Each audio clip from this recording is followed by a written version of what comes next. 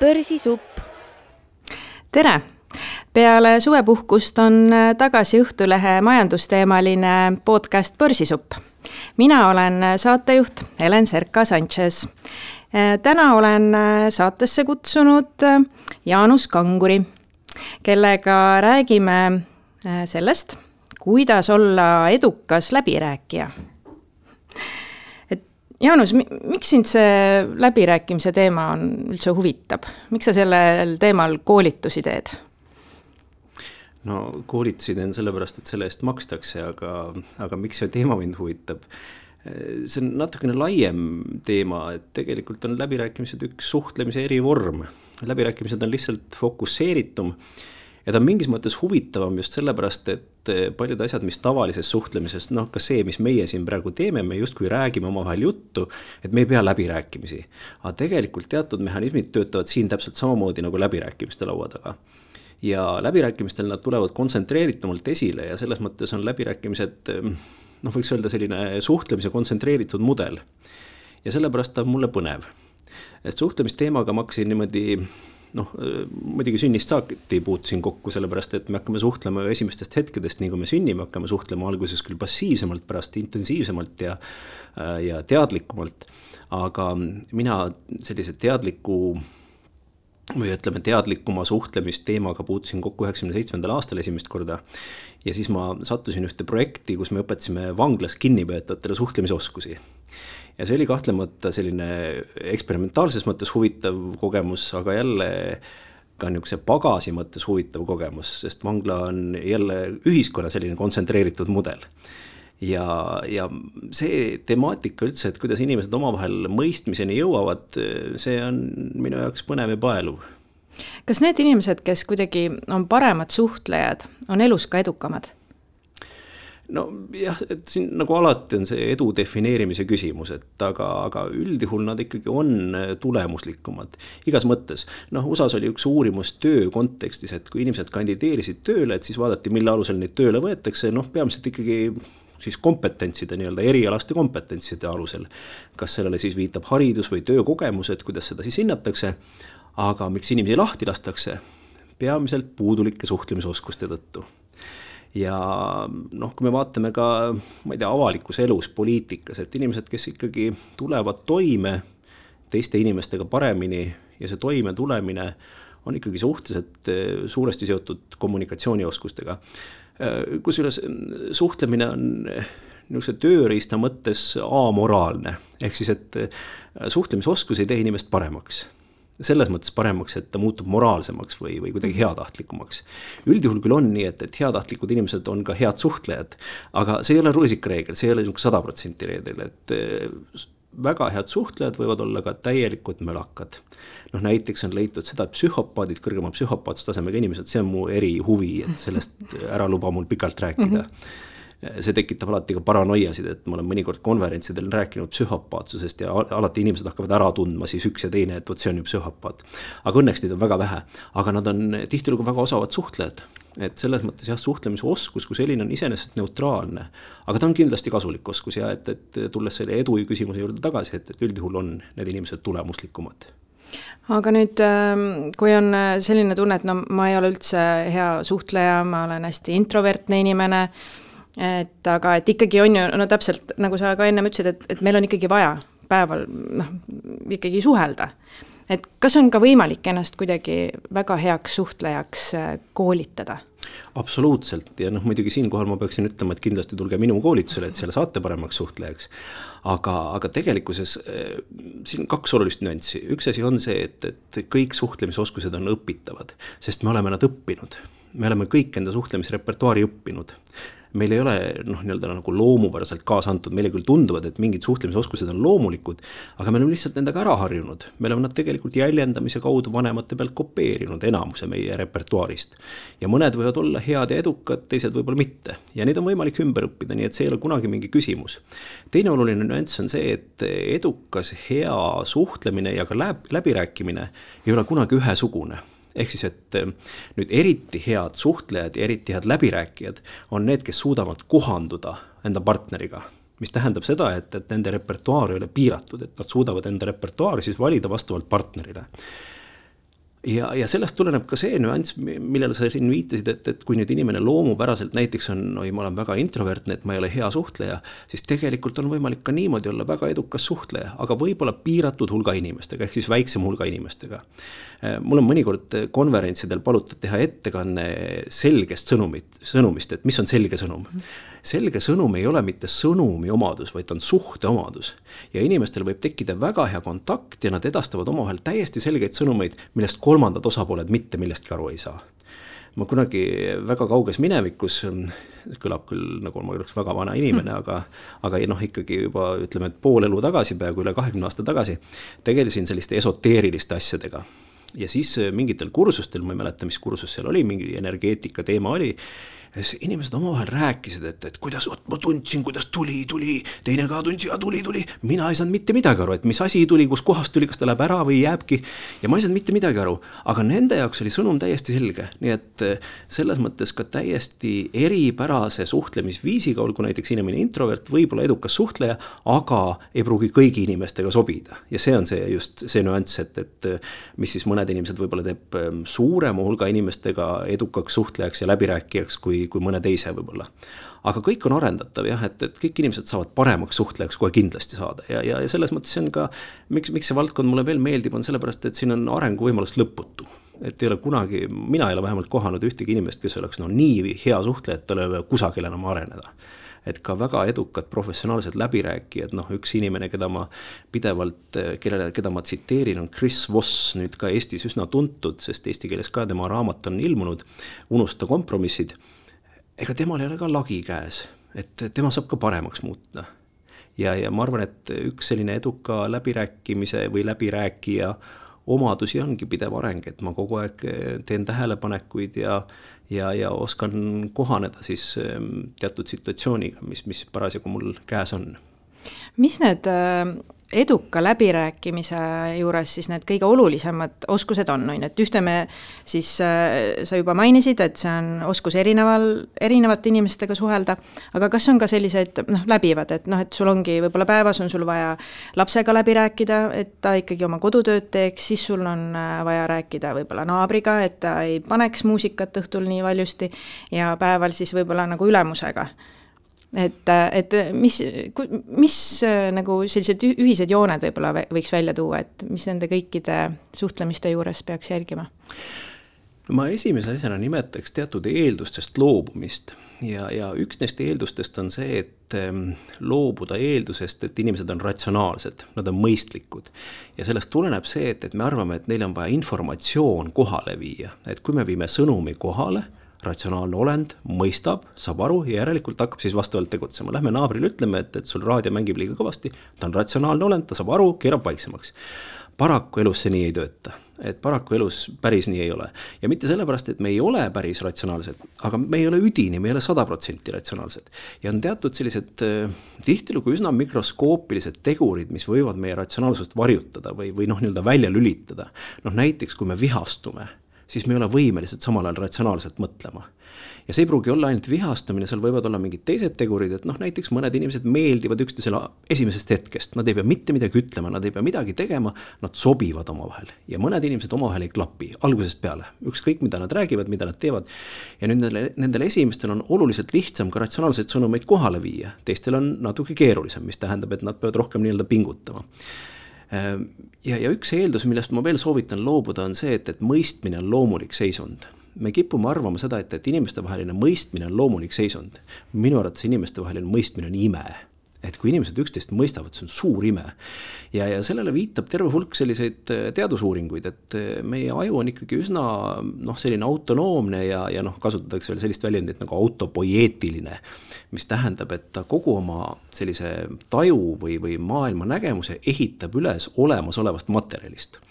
Eesti üks juhtivaid ajuuurijaid Jaan Aru on kasutanud sellist metafori, et meie aju lapse eas on nagu tuppa suletud niisuguses võõras maailmas ja ta saad väliskeskkonnast infot ainult uksele tehtavate koputuste kaudu. Ja sa pead selle põhjal konstrueerima kogu välise maailma. Ja nüüd, kuna meil puudub selline otse link üksteise pähe, siis see, et me üksteist mõistame, on tegelikult pigem ime kui niisugune reegel.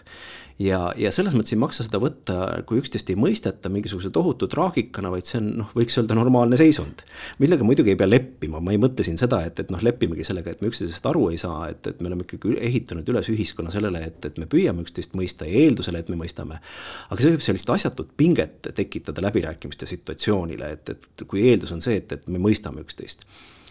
Ja sealt edasi, kui esimene asi on loobuda teatud eeldustest, üks on see ratsionaalsuse eeldus ja teine on see, et mõistmine on justkui niisugune loomulik seisund.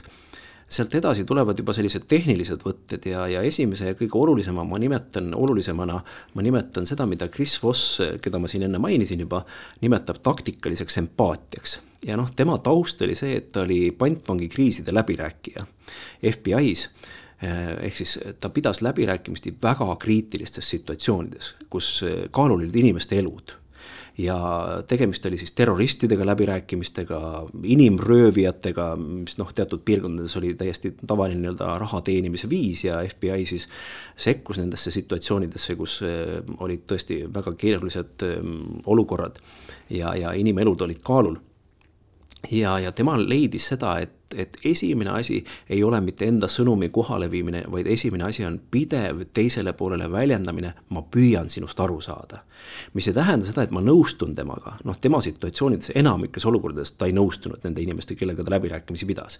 Aga ta leidis seda, et see loob pinnase, et üldse mingisugune selline arutelu või niisugune mõistlik ka kauplemine saaks tekkida.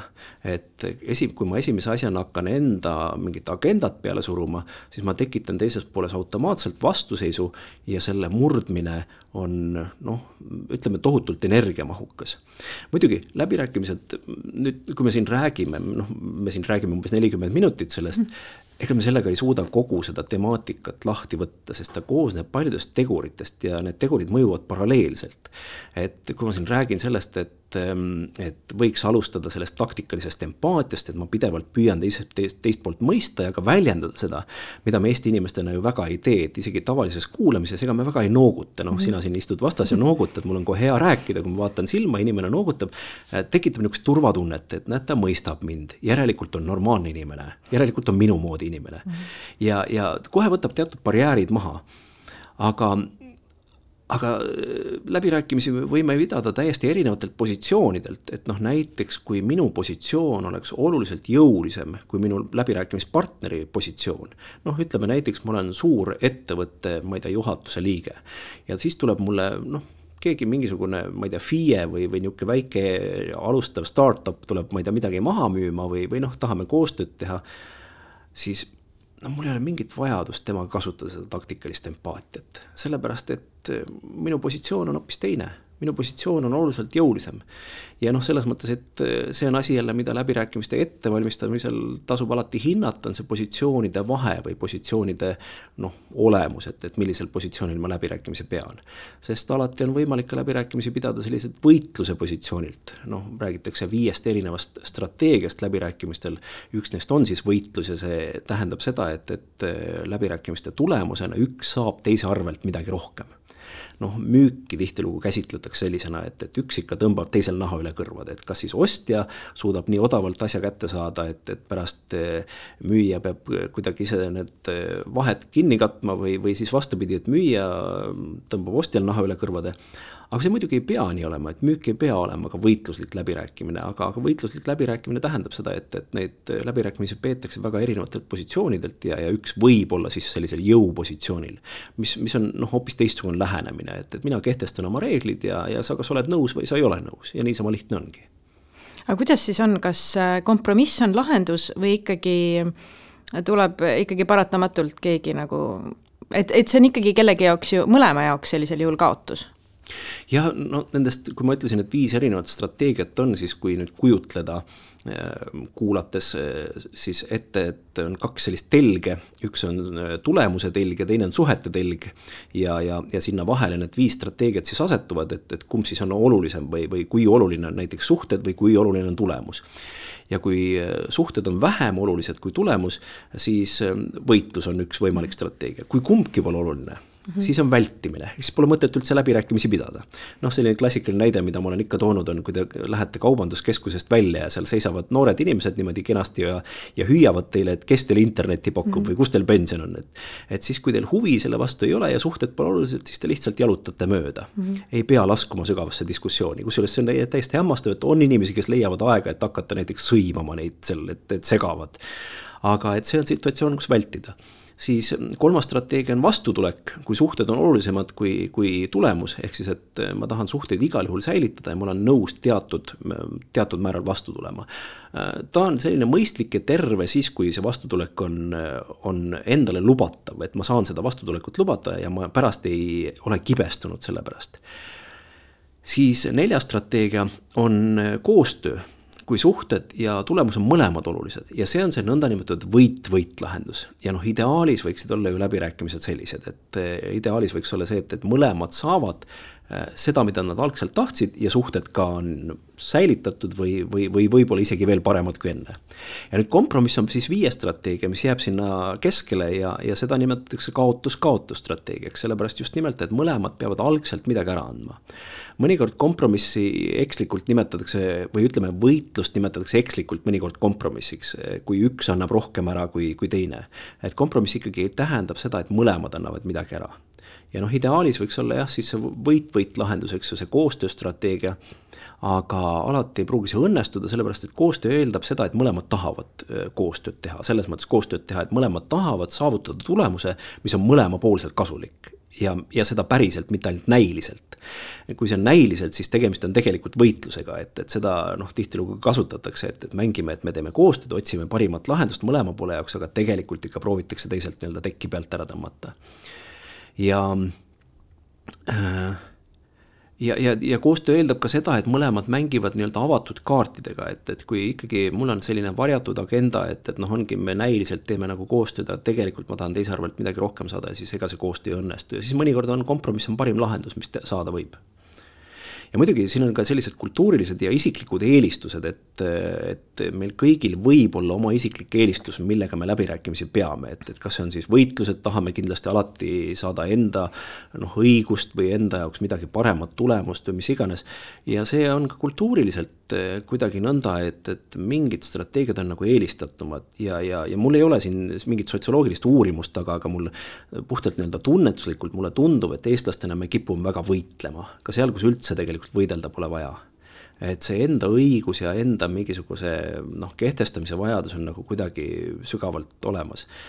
Kunagi, ma ei tea, kas nad enam tegutsevad, oli üks selline organisatsioon nagu juriidiline lepituskoda ja nad püüdsid siis pakkuda juriidilistele isikutele sellist kohtuvälise lahenduse leidmise võimalust, et on tekkinud mingisugune vaidlus, on see võlgnevus, on see midagi muud, et selles mõttes, et kohtusse minna vaidlema, siis tulevad need vahendajad, siis inglise keeles mediator tuleb kohale ja püüab sellise ühisosa leida ja leida siis sellise mõistliku kokkuleppe, mis maksab vähem ja võtab vähem aega kui kohtus käimine. Ja ma küsisin kunagi neilt, et kuidas teil läheb, nad ütlesid, eriti ei lähe, et räägid ära, et mõistlik on teha siin kokkuleppe, ikka tahetakse kohtusse minna, et käime kõik kohtuastmed läbi, et peaasi, et enda õiguse saaks kätte. Aga ei ole alati mõistlik, et selles mõttes, see strateegiate teadvustamine, mida ma koolitustel ka räägin nendest strateegiatest, et ta ei ole niivõrd selline praktiline teadmine, kuivõrd just see, et teadvustada enda jaoks, et mis on see mõistlik lähenemine ja mõista ka enda eelistusi, et kui ma pidevalt kipun ikka selliseid võitluslikke läbirääkimisi pidama, et võib-olla mul on kasulik enda repertuaari natukene laiendada, et võtta teisi strateegiaid ka kasutusele. No tavaliselt, kui minnakse läbirääkimisele, ükskõik siis ütleme mingile ametlikule läbirääkimisele, olgu see siis palgaläbirääkimised või mingisugune ettevõtlusalane, siis tavaliselt võib-olla oma peas mängitakse mingi stsenaarium läbi, mõeldakse, et mida ma nüüd ütlen ja mida ma nüüd soovin, aga tihti võib-olla ei mõelda selle peale, et aga mida see teine pool tahab ja nagu see oskus kuulata siis mis teisel on pakkuda või oodata? Jah, see on asi, mis läbirääkimisi puudutab, on selline nagu vastuoluline mõjutegurite väljas olemine ja mis ma selle all mõtlen, on see, et ühelt poolt ettevalmistus on oluline ja ääretult oluline. Ma usun, et siin kehtib see printsiip, mis kehtib paljude asjade puhul, et ettevalmistus on 60% õnnestumisest ja 40% on läbiviimine. Ja see ettevalmistus sisaldab kahtlemata enda positsiooni läbimõtlemist, enda alternatiivide läbimõtlemist, enda strateegia läbimõtlemist, enda sellise kauplemisvahemiku läbimõtlemist ja kauplemisvahemik ei pruugi olla ainult raha, see võib olla ükskõik mis asi, et mis on see nii-öelda miinimumtulemus, mida ma tahan ja mis on maksimumtulemus, sellepärast et mida nii-öelda paremini mul see selge on, seda parema sellise laveerimisvõimekuse see mulle annab või võimaluse siis nii-öelda leida sellist head lahendust. Aga teiselt poolt ettevalmistusse kuulub kindlasti ka selle partneri positsiooni hindamine, niivõrd kui see võimalik on, ega me täpselt ei pruugi teada, aga igal juhul eeltöö ja neid näiteid mul on tõesti elust küll ja rohkem kui nagu selline väikene eeltöö, kas tegemata jätmine või ärategemine on andnud siis kas parema või vastupidi halvema positsiooni, et üks tööstusettevõte rääkis, kuidas nad siis hakkasid ühe tarnijaga üle pika aja jälle koostööd tegema. Nad olid varem kunagi teinud, aga koostöö oli pooleli jäänud ja siis tuli uus ostujuht või ma ei tea, kas ta oli ostujuht või ostuspetsialist ja tema võttis selle suhtlemise üle ja oli tõesti mingisugune paar aastat olnud selle tarnijaga pausi peal see koostöö ja siis uuesti hakkasid selle tarnijaga koostööd tegema. Ja tundus, et kohe teeme lepingu ära, aga ta mõtles, et ma korra vaatan selle vana ajaloo veel üle. Ja siis, kui ta ajaloo võtles lahti, leidis sealt, et pidevalt olid mingisugused tarnete hilinemised. Mis tähendas seda, et sellele tuli eraldi tähelepanu pöörata, et nad tegid eraldi klausli sinna, mis pööras siis rõhku sellele, et tarned ikkagi jõuaksid õigel ajal või et siis on nagu reaalsed sanktsioonid, mida on võimalik rakendada. Ja et selline ettevalmistus on möödapääsmatult oluline. Teiselt poolt läbirääkimiste õnnestumisel ääretult oluline on paindlikkus ja paindlikkus, mina nimetan seda improviseerimisvõimekuseks, et kui ma sinna läbirääkimiste laua taha lähen ja mul on tõesti see agenda on niimoodi, stsenaarium on pähe õpitud, siis tõenäoliselt ma kukun läbi, sellepärast et see partner võib öelda täiesti midagi muud, minul on kirjas tere, ta ei ütle mulle tere, siis mul läheb stsenaarium sassi. Ja et pigem, et ma olen võimeline improviseerima, aga igal juhul, et mul on mingisugune niisugune enam-vähem nägemus peas ja mina olen kasutanud sellist metafoori nagu kokkulepete trepp. Ja see kokkulepete trepp tähendab liikumist astmeid pidi selle tulemuse poole, kuhu ma jõuda tahan, et see algsituatsioon on see esimene aste ja see lõppsituatsioon on viimane aste, kuhu ma jõuda tahan, see on see kokkulepe. Ja nüüd kujundada enam-vähem niimoodi enda peas see nägemus, et mis on need trepi astmed, mis mul on vaja läbi käia selleks, et sinna lõppastmeni jõuda. Aga ma ei saa kunagi niimoodi 100% järgida enda ette kirjutatud stsenaariumit. Et see paindlikkus on möödapääsmatult oluline. Just nimelt see, mida ma enne nimetasin, Chris Vossi see põhiline strateegiline tööriist, siis see mul läks endal meelest ära. Taktikaline empaatia. Tahtsin öelda strateegiline empaatia. Okay. Et taktikaline empaatia, et selle olemus on just see, et ma võtan teiselt poolelt vastu. Ja miks on ka oluline on see, et nende samade trepiastmete kõige parem materjal on see, mida teine pool mul annab. Kõige paremad kinnitused. Ma olen nimetanud nõnda, et see iga aste, mida mööda me liigume siis selle lõppastmeni, on kahepoolselt kinnitatud kokkulepe. Ja see võib olla väga väike. Näiteks, et me alguses saame läbirääkimiste partneriga kokku, ma ütlen, et ja me oleme siis täna siin sellepärast, et leppida kokku esiteks tarne tähtaeg ja hind. Et need on 2 teemat, millest me räägime täna. Ta ütleb jah. Ja see on esimene kokkulepe, mis me oleme saavutanud. Ja see ei ole, ühelt poolt on hästi väike, aga teiselt poolt on reaalne asi. Ta on juba reaalne pagas, millega saab nii-öelda edasi liikuda. Ja need astmed on kahepoolselt kinnitatud kokkulepped. Ja kõige parema materjali selle astme ehitamiseks saab teiselt poolelt. Ehk siis, kui ma teiselt poolest signaale nii-öelda vastu ei võta, siis ma võin täiesti nii-öelda mööda panna. Ma olen selliseid müügi läbirääkimiste koolitusi teinud nõnda, et me oleme võtnud aluseks päriselt tehtud müügikõned. Ja see on hämmastav, kuidas on olnud, kas on mingisugune toode või kampaania näiteks, et ma ei tea, mingisugune asutus, mingi ettevõtte müüb muid asju ka, aga siis neil on ühe konkreetse teenus või toote kampaania ja nad teevad neid kampaania müügikõnesid. Ja siis on kliendiga kõne ja pakun seda kampaania toodet või teenust ja ta ütleb 3 korda, et ei, ma seda ei taha, aga ma tahan teist asja, mida me ka tegelikult müüme. Aga kuna minu fookus on sellel nii-öelda kampaania tootel, ma ei pane tähele seda ja ma jätan müügi tegemata sellepärast, et ma lihtsalt ei pannud tähele, et ta tegelikult tahab teist asja osta, mida ma ka müün. Ja võiks ju müügi ära teha, et selles mõttes, et pole ju vahet, et kas ma müüsin nüüd selle kampaania toote või teenuse või selle nii-öelda tavalise toote või teenuse. Ja see paraku on nii, et kui minu fookus on nagu liiga palju sellel enda agendale, enda stsenaariumile, et siis võib juhtuda, et ma selle hea materjali lasen lihtsalt kõrvust mööda ja jääbki tehing tegemata. Et see kuulamisoskus ikkagi? Absoluutselt, sest see on taktikalise empaatia selline põhiline tööriist.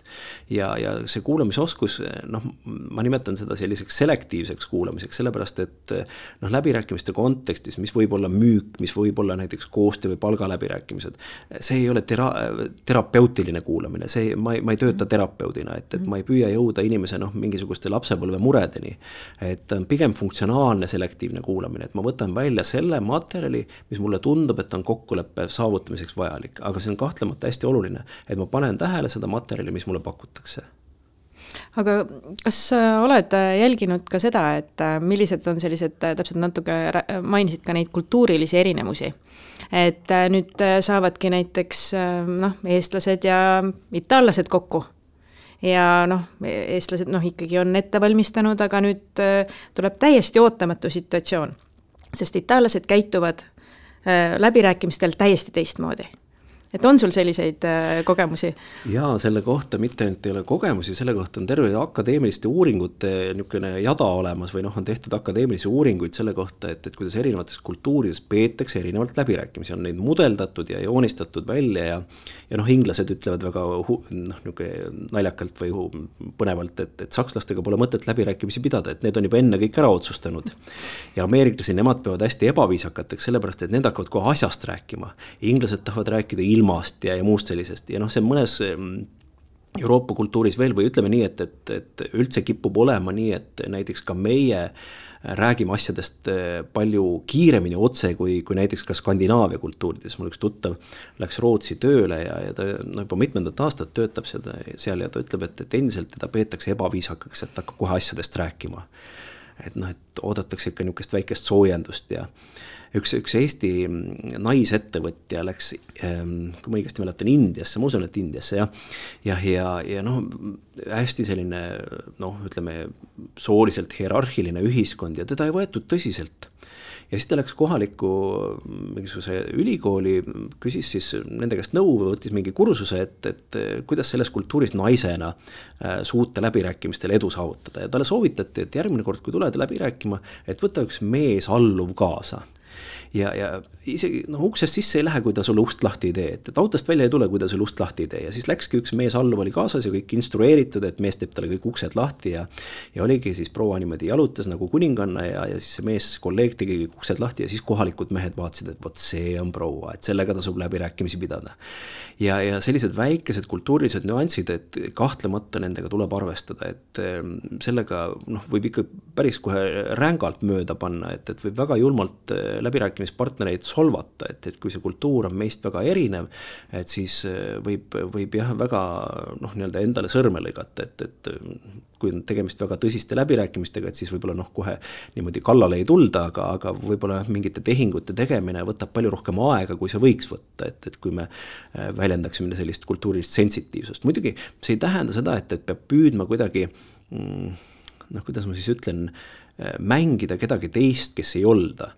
Et kui ma nüüd lähengi, ma ei tea, mingisugusesse täiesti võõrasse kultuuri, ma ei tea, Indiasse või Araabiasse, et ma ei pea panema ennast samamoodi riidesse näiteks, et ma võin ikkagi lähtuda enda läänelikust traditsioonist nii-öelda, aga et teatud asju ja eriti just need, mis võivad mõjuda väga solvavalt mingis kultuuris, et neid asju tasub kindlasti arvestada ja rahvusvahelise koostöö puhul kindlasti eelnevalt siis väike niisugune orientatsioonikursus endale võtta, et kuidas selles kultuuris on kombeks ja mida seal tehakse ja mida kohe kindlasti ei tehta. Aga kuidas sulle tundub? Ma nüüd kuulan kõike, mis sa oled rääkinud, et palju sa ise nagu igapäevaselt kasutad neid selliseid taktikaid? Kogu aeg. Aga oled sa ka märganud, et kuidagi aastatega, et sul nagu need läbirääkimised lähevad eriti hästi, et sa nagu väga enam ei peagi pingutama?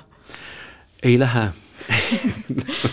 et see on asi, ütleme, kaks asja, mida ka läbirääkimistel ei maksa teha, üks asi oodata, et kui ma nüüd, ongi, ma ei tea, ma olen seda Chris Vossi siin nii palju rääkinud, peaks talle ükskord reklaamiarve saatma, mul on tõesti teda väga palju promonud igal pool, et ma loen ta raamatu läbi ja siis see tähendab seda, et kõik läbirääkimised õnnestuvad. Ei ole võimalik, et seda, et nüüd on alati garantii olemas, et seda ei teki mitte kunagi. Ja teine asi, mida läbirääkimiste kurud soovitavad, on see, et kunagi ei maksa enda ebaõnnestumistesse nii-öelda kinni jääda. No üks asi, mis näiteks hinna läbirääkimistel võib juhtuda, on see, et kui ma siis kauplen ja ma saan tulemuse liiga kergesti kätte, et siis hästi kiiresti tekib see, oleks võinud ikka rohkem küsida või et oleks võinud nagu kaubelda veel. Et ei maksa kunagi seda teha, et see ei aita tegelikult tulevikus paremaid tulemusi saavutada. Aga et nende oskuste kasutamine, nagu ma ütlesin, et kõik meie suhtlemisrepertuaar on ju õpitud ja kui ma nüüd olen teadlikult mingi aja endale juurutanud mingit uut oskust või hoiakut, et siis ta jääb külge, ta jääb nii naturaalselt külge, et ei pane tähelegi. Aga see ei tähenda seda, et siis kõik läbirääkimised õnnestuvad, aga tulemuslikkus kindlasti paraneb. Ma olen selles küll veendunud, et ma pean täna palju tulemuslikumalt läbirääkimisi kui ma ei tea, 10 aastat tagasi näiteks. Aga kui vaadata nüüd näiteks selliseid tuntuid inimesi, poliitikuid, et kelle juures sa märkad, et võib-olla kellel on selline eriti hea kaasasündinud suhtlemis- ja läbirääkimisoskus? Ma ei tahaks poliitikutest rääkida väga. No, ma ütlen, kes muidu võib-olla ma lihtsalt tundub, et need on sellised põhilised kõnemehed, kes muidu võib-olla siis poliitikast väljaspoole, kas või ütleme välisareenil? No, et nemad paistavad rohkem ju avaliku esinemisega, sellise väljapoole suunatud esinemisega silma, sellepärast, et läbirääkimisi tihtilugu ei ole näha, mis seal telgi taga toimub. Ja poliitikute puhul tihtilugu läbirääkimisi peavad üldse ametnikud, et poliitikud käivad ainult üksteisel kätt surumas. Et seal on nagu raske seda hinnata ja muidugi üldse sellised väga komplekssed läbirääkimised, et kui me räägime sellistest üks-ühele läbirääkimistest, et mul ongi, ma ei tea, tööintervjuu, see on mingis mõttes selline lihtne vorm, seda enam, et tööintervjuude puhul öeldakse, et umbes 40% otsustest tehakse umbes 1,5 minuti jooksul. Et me võib olla 2 vooru, tegelikult me teeme esmamulje põhjal, enam-vähem teeme seal otsus ära, et me otsustame üsna kiiresti, kas inimene sobib meile või mitte. Aga sellised väga keerulised, komplekssed läbirääkimised, nagu võtame Brexiti läbirääkimine näiteks, kestis aastaid, sellepärast, et seal on neid detaile nii palju ja neid osapooli nii palju. See oli ju nii, et Theresa May pidas siis üksi läbirääkimisi Inglismaa poolelt. Ei, seal on terve meeskond, kes valmistab neid dokumente ette ja nii palju neid küsimusi, nii palju neid punkte on. Et seal, ütleme sellises poliitikas on üldse, need läbirääkimiste temaatika natukene komplekssem või keerulisem. Ja nüüd ma viilin kogu aeg su küsimusest kõrvale, et kellegi nime välja öelda. Ma püüan mõnda nime meenutada, et kui sa nüüd nii väga tahad mõnda nime saada.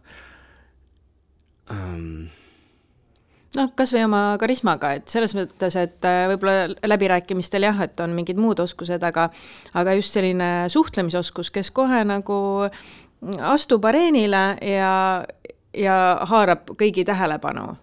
Et mis on sellised just võib-olla kaasa sündinud selliste omadustega? Nüüd ma olen selles mõttes kimbatuses, et ma ei tahaks nagu kedagi pedestalile tõsta. Mul on kindlasti omad sellised lemmikud olemas, aga ma ühe nime ütlen, sellepärast, et ta on tegevpoliitikast kaugele läinud ja ilmselt tagasi ei tule enam. Ja ma kujutan ette, et paljudele inimestele selle nime nimetamine ei meeldi, aga ma nimetan Edgar Savisaare.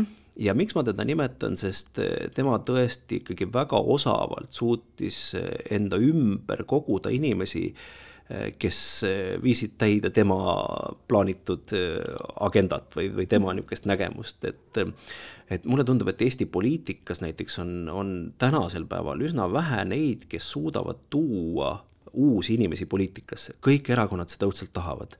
Aga mida pigem püütakse teha, on, et püüda valmis olevaid inimesi, ehk siis tuua mingi tähti poliitikasse, kes toovad hääli. Aga Savisaar kujundas poliitikuid, et Savisaar on seda ka ise niimoodi öelnud, et ma selliseid poroditše suudan kasvatada mitu tükki, et ja seda ta tegi, et ta täiesti tundmatuid inimesi tõi poliitikasse ja tegi nendest poliitikud. See on kõik muidugi oma ette teema, seal on oma varjukülg olemas, aga noh, kui tuua välja just sellise karisma poolest inimene, kes suudab teisi inimesi mõjutada neid noh, siis tegema asju, mis talle endale on kasulikud, noh, kuskilt maalt see läheb juba manipulatsiooniks loomulikult üle, aga noh, tema nime ma võin siin sellise osavuse näitena tuua. Eks vist selliste inimestega käibki kaasas veidi ka selline vastuolulisus. Absoluutselt. Et nad ei jäta külmaks. Jah, sest noh, nagu ma ütlesin, et suhtlemisoskused ei ole iseenesest moraalsed, selles mõttes, et suhtlemisoskus kui selline ei tee inimest veel heaks. Aga kahtlemata ka headel inimestel on suhtlemisoskus kasulik, et selles mõttes ta ei tee inimest ka halvaks, kohe kindlasti mitte. Et ta teeb inimese enda agenda realiseerimise potentsiaalikamaks või. See on nagu raha ei tee inimest halvaks ega heaks, et sa võid seda ka head teha, võid ka halba teha. Nagu sa küll alguses palusid, et nendest psühhopaatidest me väga palju ei räägi, aga ikkagi nüüd mind väga hakkas huvitama, et mis neist siis teeb head suhtlejad? No neil on mitu asja, üks asi on see, et neil on võimekus jätta endast väga hea esmamulje. Ja esmamuljel on hästi suur efekt. Esmamulje efekti mõnikord kiputakse alahindama. Just läbirääkimiste kontekstis arvatakse, et me läheme sinna laua taha ja siis me hakkame arutama ja nii edasi. Tegelikult paljud otsused, nagu ma ütlesin tööintervjuudel, 40% otsustest tehakse seal sekundite jooksul juba. Daniel Kahneman sai 2002. aastal Nobeli majanduspreemia, tema on kirjutanud raamatu Kiire ja aeglane mõtlemine. Ja ta räägibki seda, et tegelikult me otsustame kahel tasandil, et me teeme otsuseid kiirel tasandil, ehk siis kiire mõtlemise või selline kiire mõtlemise süsteemiga ja siis aeglane mõtlemine. See aeglane mõtlemine pärast nagu õigustab seda kiiret otsust, et tegelikult möödapääsmatult ma pidin selle valiku tegema, ei olnudki muud valikut, aga tegelikult mingisugune teine mehhanism on see, mis teeb neid otsuseid kiiresti. Ja nüüd esmamulje on üks nendest asjadest, mis mõjutab seda kiire otsuse langetamist, et nagu ma ütlesin, et mõne inimesel klapib algusest peale. Ja see esmamulje efekt on hästi pikaajaline, seda ümber lükata on palju keerulisem, kui seda alguses kujundada. Ja nüüd kõrgema psühhopaatstasemega inimestel on see võimekus jätta endast väga hea esmamulje. Mis ei tähenda seda, et kõik, kes jätavad hea esmamulje, on kindlasti psühhopaadid, aga nad suudavad seda ära kasutada. Ja muidugi psühhopaatidega on paraku see, et paljud neist on kurjategijad ja üks näide, näiteks üks väga kurikuulus Kanada kurjategija Paul Bernardo lõpetas elu enesetapuga vanglas, kui ta jäi siis lõpuks vahele, ta oli selline sari seksuaalkurjategija. Aga ta oli ääretult sümpaatne mees ja tema lapsepõlvest räägitakse, et kui ta oli niisugune blondide juuste, kui ema jalutas taga tänaval, kõik naised leidid käsi kokku, et appi kui armas laps. Ja tal oli see täiskasvanueani välja see, et ta oli tohutu selline karisma või niisugune meeletult inimestele meeldis. See esmamulje oli niisugune pahviks lööv. Ja muidugi nad kasutavad seda ära, sellepärast et siis kiiresti ehitatakse usaldus üles ja sealt nad edasi hakkavad siis enda selliseid kombitsaid inimese ümber ajama. Ja nemad on muidugi väga osavad ka selles, et just võtta neid signaale vastu, et võtta see, et mis kellegi jaoks töötab, et mis kellegi jaoks mõjub, et mis kellegi jaoks oluline on.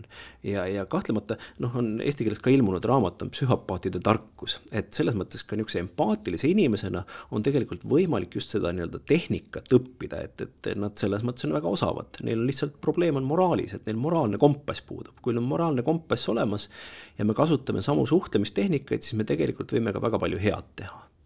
Aga mis need hea mulje avaldamise võtmesõnad siis oleks, et ikkagi saaks siis juba selle tehingu alguses kohe enda poole selle võidu? Selle kohta, seal on muidugi jälle tegureid on rohkem kui üks, aga ma nimetan kaks. Üks on pärit legendaarselt mehelt Dale Carnegie või Carnegie, kes on kirjutanud raamatu Kuidas võita sõpru ja mõjutada inimesi ja ta ütleb, et meeldiva isiksuse üks olulisemaid omadusi on siiras huvi teise poole vastu. Et kui ma pidevalt suudan seda elus hoida ja väljendada, et siis tõenäoliselt ma tuntun sümpaatsemana kui siis, kui ma ei tunne huvi teise osapoole vastu. Ja muidugi seda saab, või ütleme, kõigi asjadega on võimalik ka üle doseerida, et seda siirast huvi on ka võimalik sellisel kujul teha, et see mõjub võltsilt. Ilmselt me kõik oleme selliste müügi inimestel kokku puutunud, kes justkui tunneb huvise vastu, aga tegelikult tal pole sooja ega külma sinust. Ja oluline on see, et see mõjub siiralt, et ta tõesti on siiras, et päriselt tundub, et see inimene tunneb huvi minu vastu. Teine nüanss, ma ütlesin, et ma kaks asja nimetan, neid on muidugi rohkem ja see on hästi selline mikroskoopiline, hästi väikene asi, et meile mõjuvad sümpaatsematena, usaldusväärsematena inimesed, kes mõjuvad aktiivselt ja optimistlikult. ja üks koht, kus me püüame seda välja lugeda, on nägu, sellepärast et nägu on kõige ausam. Ja võõraste inimestega kohtudes, eriti just võõrastega, tuttavatega on see natukene vähem, aga eriti võõrastega, et me kiiresti inimese näo skanneerime üle ja me kiiresti teeme otsuse, see kiire mõtlemine, et me sekundite jooksul langetame otsuse, kas ta on ohtlik või ohutu. Ja see on meile evolutsiooniliselt sisse kodeeritud, me teeme seda alati. Ja nüüd inimene, kes mõjub aktiivselt ja optimistlikult, mis tähendab näiteks, et ta natukene naeratab, mitte liiga palju, sest see on kultuuriline, see on ka kultuuriline eripära, et meie kultuuris liiga palju naeratada ei ole sobilik, et võib tekkida mulje, et kas ta on hetkel kaine ja kas ta on muidu vaimselt terve, aga et kui inimene mõjub aktiivselt ja optimistlikult, siis me alateadlikult usaldame teda rohkem. Ja see on kultuuride ülene, sellepärast, et meie põhiemotsioonid on samad, sõltumatu kultuurist ja ka põhimiimilised väljendused on samad. Ehk siis ei ole ühtegi kultuuri, kus naeratamine tähendaks, et inimene on kuri või vihane. Aga palju on kultuuris lubatud naeratada, see on nüüd erinev. Et Ameerikas peab ikkagi hambad kogu aeg paistma, meil on pigem niisugune sisemine naeratus. Aga mis on niisugune hea sõnum jälle selle juures on see, et me usaldame rohkem silmade naeratust kui suunaeratust. Ehk siis see suunaeratus ei peagi alati mingi tohutult suur olema, aga kui silmad mõjuvad sõbralikult, aktiivselt, optimistlikult, siis meile tundub inimene usaldusväärsem kui muidu. Ja see on just üks väikene nüanss, mis mõjub millisekundite jooksul. Ja selles mõttes, et kui me läheme läbirääkimistele väga tõsise näoga, niimoodi kulm on kipras ja niimoodi kulmud kortsus ja otsaesine niimoodi ka tõmmatud pingesse, sest see on tõsine asi ikkagi ja läbirääkimised, siis me tegelikult juba loome väikese sellise mikrobarjääri. Et me võime küll tunduda või endale tunduda hästi asjalikud, aga tegelikult me loome juba sellise väikese mikrobarjääri. Ja need ei ole mingid asjad, mis et nüüd, kui ma lähen naeratan, siis kohe kõik tehingud õnnestuvad, et kohe kõik, ma ei tea, tööl täpselt selle palga saan, mida ma tahan edasi. Loomulikult mitte, aga ta on üks väike nüanss, sellepärast, et lõpuks tulemus sünnib kogumis. Et tulemus ei ole saavutatav ühegi eraldi võetud tööriista kaudu. Et pigem on see, et mida ma olen alati läbirääkimiste kohta öelnud, et edukal läbirääkijal on palju tööriistu. Vabandust. Edukal läbirääkijal on palju tööriistu ja tal on improviseerimisvõimekus. Ehk siis, et minu repertuaar on lai ja ma suudan valida just selle tööriista või selle vahendi, mis tundub, et selle partneriga kõige paremini töötab. Kas oleks selline väga imelik soovitus, et näiteks, et ongi, et harjutad seda tervitust, seda mõõdukat naeratust võib-olla, vaatad peeglist või palud kellelgi tagasisidet, et kui palju see on selline toimiv harjutus? Heaks läbirääkijaks saab ainult läbi rääkides. Ehk siis, et harjutamine absoluutselt on just see, aga kõige paremini mõjub harjutamine reaalses olukorras.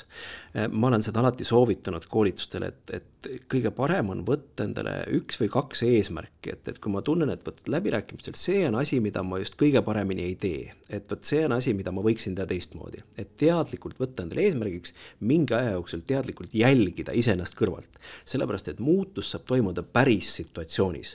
Et ma võin seda tervitust peeglis harjutada, lähen päris situatsiooni, teen ikka nii, nagu varem olen teinud. Sellepärast, et selles päris situatsioonis päris palju seisund või emotsioon mõjutab meie käitumist. Ja siis me ikkagi lülitame väga tihti sellisele autopiloodile, et me umbes 70% ajast oleme autopiloodil. Me käitume nii, nagu me oleme harjunud, aga seda harjumust on võimalik muuta. Ja see nüüd on, mida me saame päris olukorrast teha, et kui ma järgmine kord lähen läbirääkimisi pidama, mõtlen, et okei, et näiteks silmside, et ma kipun vähe otsa vaatama, et läbirääkimispartneriga ma olen enda paberites kinni ja ma ei vaata eriti otsa. Teadlikult pööran sellele tähelepanu. Alguses on imelik, endal imelik, võib-olla ka teistel on imelik, aga mõne aja pärast muutub nii loomulikuks, naturaalseks, enam ei pane tähelegi. Ja siis me saame võtta uue asja niimoodi arendada automaatika peale või sellisele automaatsele tasandile, et me teeme automaatselt ja me enam ei mõtle selle peale. Nagu sa enne küsisid, et kas ma teadlikult kasutan, et paljusid asju ei kasuta teadlikult, nad on muutunud automaatseks ja mõnda asja kasutan teadlikult, et mõtlen, nüüd siin võiks seda kasutada. Aga palju, kust hetkest muutub see kõik selliseks manipulatsiooniks, et kust ära tajuda, et nii teine inimene üritab siin liiga palju võib-olla mõjutada? see on üks niisugune $1 000 000 küsimus. Minu arvates manipulatsiooni ja mittemanipulatsiooni piir jookseb seal, kus me suuname teist poolt tegema asju, mida ta muidu ei tahaks ja mis on talle kahjulikud. Minu arvates see on see manipulatsiooni olemus. Sest kui me nagu või tõmbaksime selle joone sinna, et manipulatsioon on kõik see, kus me suuname inimest tegema midagi sellist, mida ta muidu ei teeks, siis me peaksime ütlema, et esiteks kogu suhtlemine on suuresti manipulatiivne, sellepärast, et me ikkagi eeldame teiselt poolelt teatud reaktsioon. Väga lihtne asi näiteks, et räägin sõbrale või kolleegile anekdoodi. Ma eeldan, et ta naerab ja me tunneme ennast halvasti, kui ta ei naera. Ehk siis me võiksime öelda, et me manipuleerime temaga, me suuname teda tegema midagi, et miks me ei ole rahul, kui ta ei naera.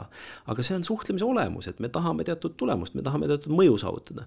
Või kogu pedagoogika on ju manipulatsioon. Me suuname lapsi tegema midagi, mida nad muidu ei teeks. No lapsed ei tuleks selle peale, et matemaatikat õppida.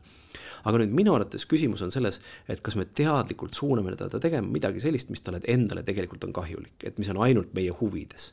Et kui me suuname teist poolt tegema mingisugused otsuseid, mis meie arvates on ka talle endale kasulikud, siis mina ei nimeta seda manipulatsiooniks.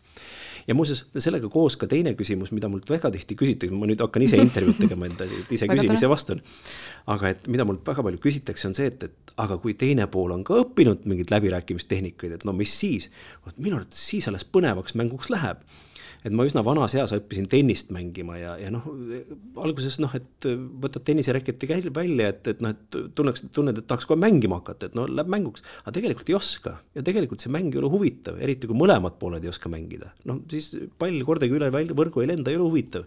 Mäng muutub alles huvitavaks siis, kui mõlemad oskavad mängida. Ja selles mõttes läbirääkimiste oskuse niisugune teadvustamine, et see ei pea olema mingisuguste salavõtete oskus, ta pigem on ikkagi niisugune suhestumise oskus. Ja minu arvates selles on, see peitub ka selline inimlik võlu, et kui inimeste vahel tekib niisugune kontakt, et siis isegi kui me läbirääkimistel tulemusi ei saavuta, aga tekkis niisugune mõnus dialoog, niisugune mõnus kontakt tekkis, et siis ta ikkagi annab mingisuguse sellise inimliku elamuse või väärtuse, et ma lähen sealt läbirääkimistelt minema, tööle ei võetud, aga kuidagi hea on olla, tore on olla. Mäletan nüüd ma võin ühe näite ka tuua, aga kahjuks ma ei mäleta selle härrasmehe nime, et mina esimest korda tahtsin koolitajaks saada 99. aastal. Ja ma läksin ühte ettevõttesse, üks koolitusettevõtte, mida juhtis üks väliseestlane. Ja eriti sellel ajal, et tema suhtlemisviis, see oli nagu midagi täiesti erakordset, temaga oli nii meeldiv suhelda. Ta ütles, et ta ei võta mind koolitajaks. Aga ma tulin sealt ära, nii hea oli olla, õudselt tore oli, ehkki ma olin ei vastuse saanud. Et ma arvan, et niisugune hea läbirääkimine võib anda ka selle tulemuse, et meil lihtsalt inimestega palju meeldivam koos olla. Jaa, mulle tundub see praegu väga hea lõpetus podcastile, et just et ka läbirääkimine ei pea alati võiduga lõppema, vaid peaasi, et ta lõpeb ikkagi hea tundega. Jah, hea, kui ta lõpeb veel mõlemapoolse võidu ja hea tundega.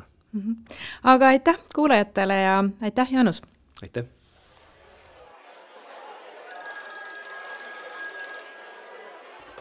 Börsisupp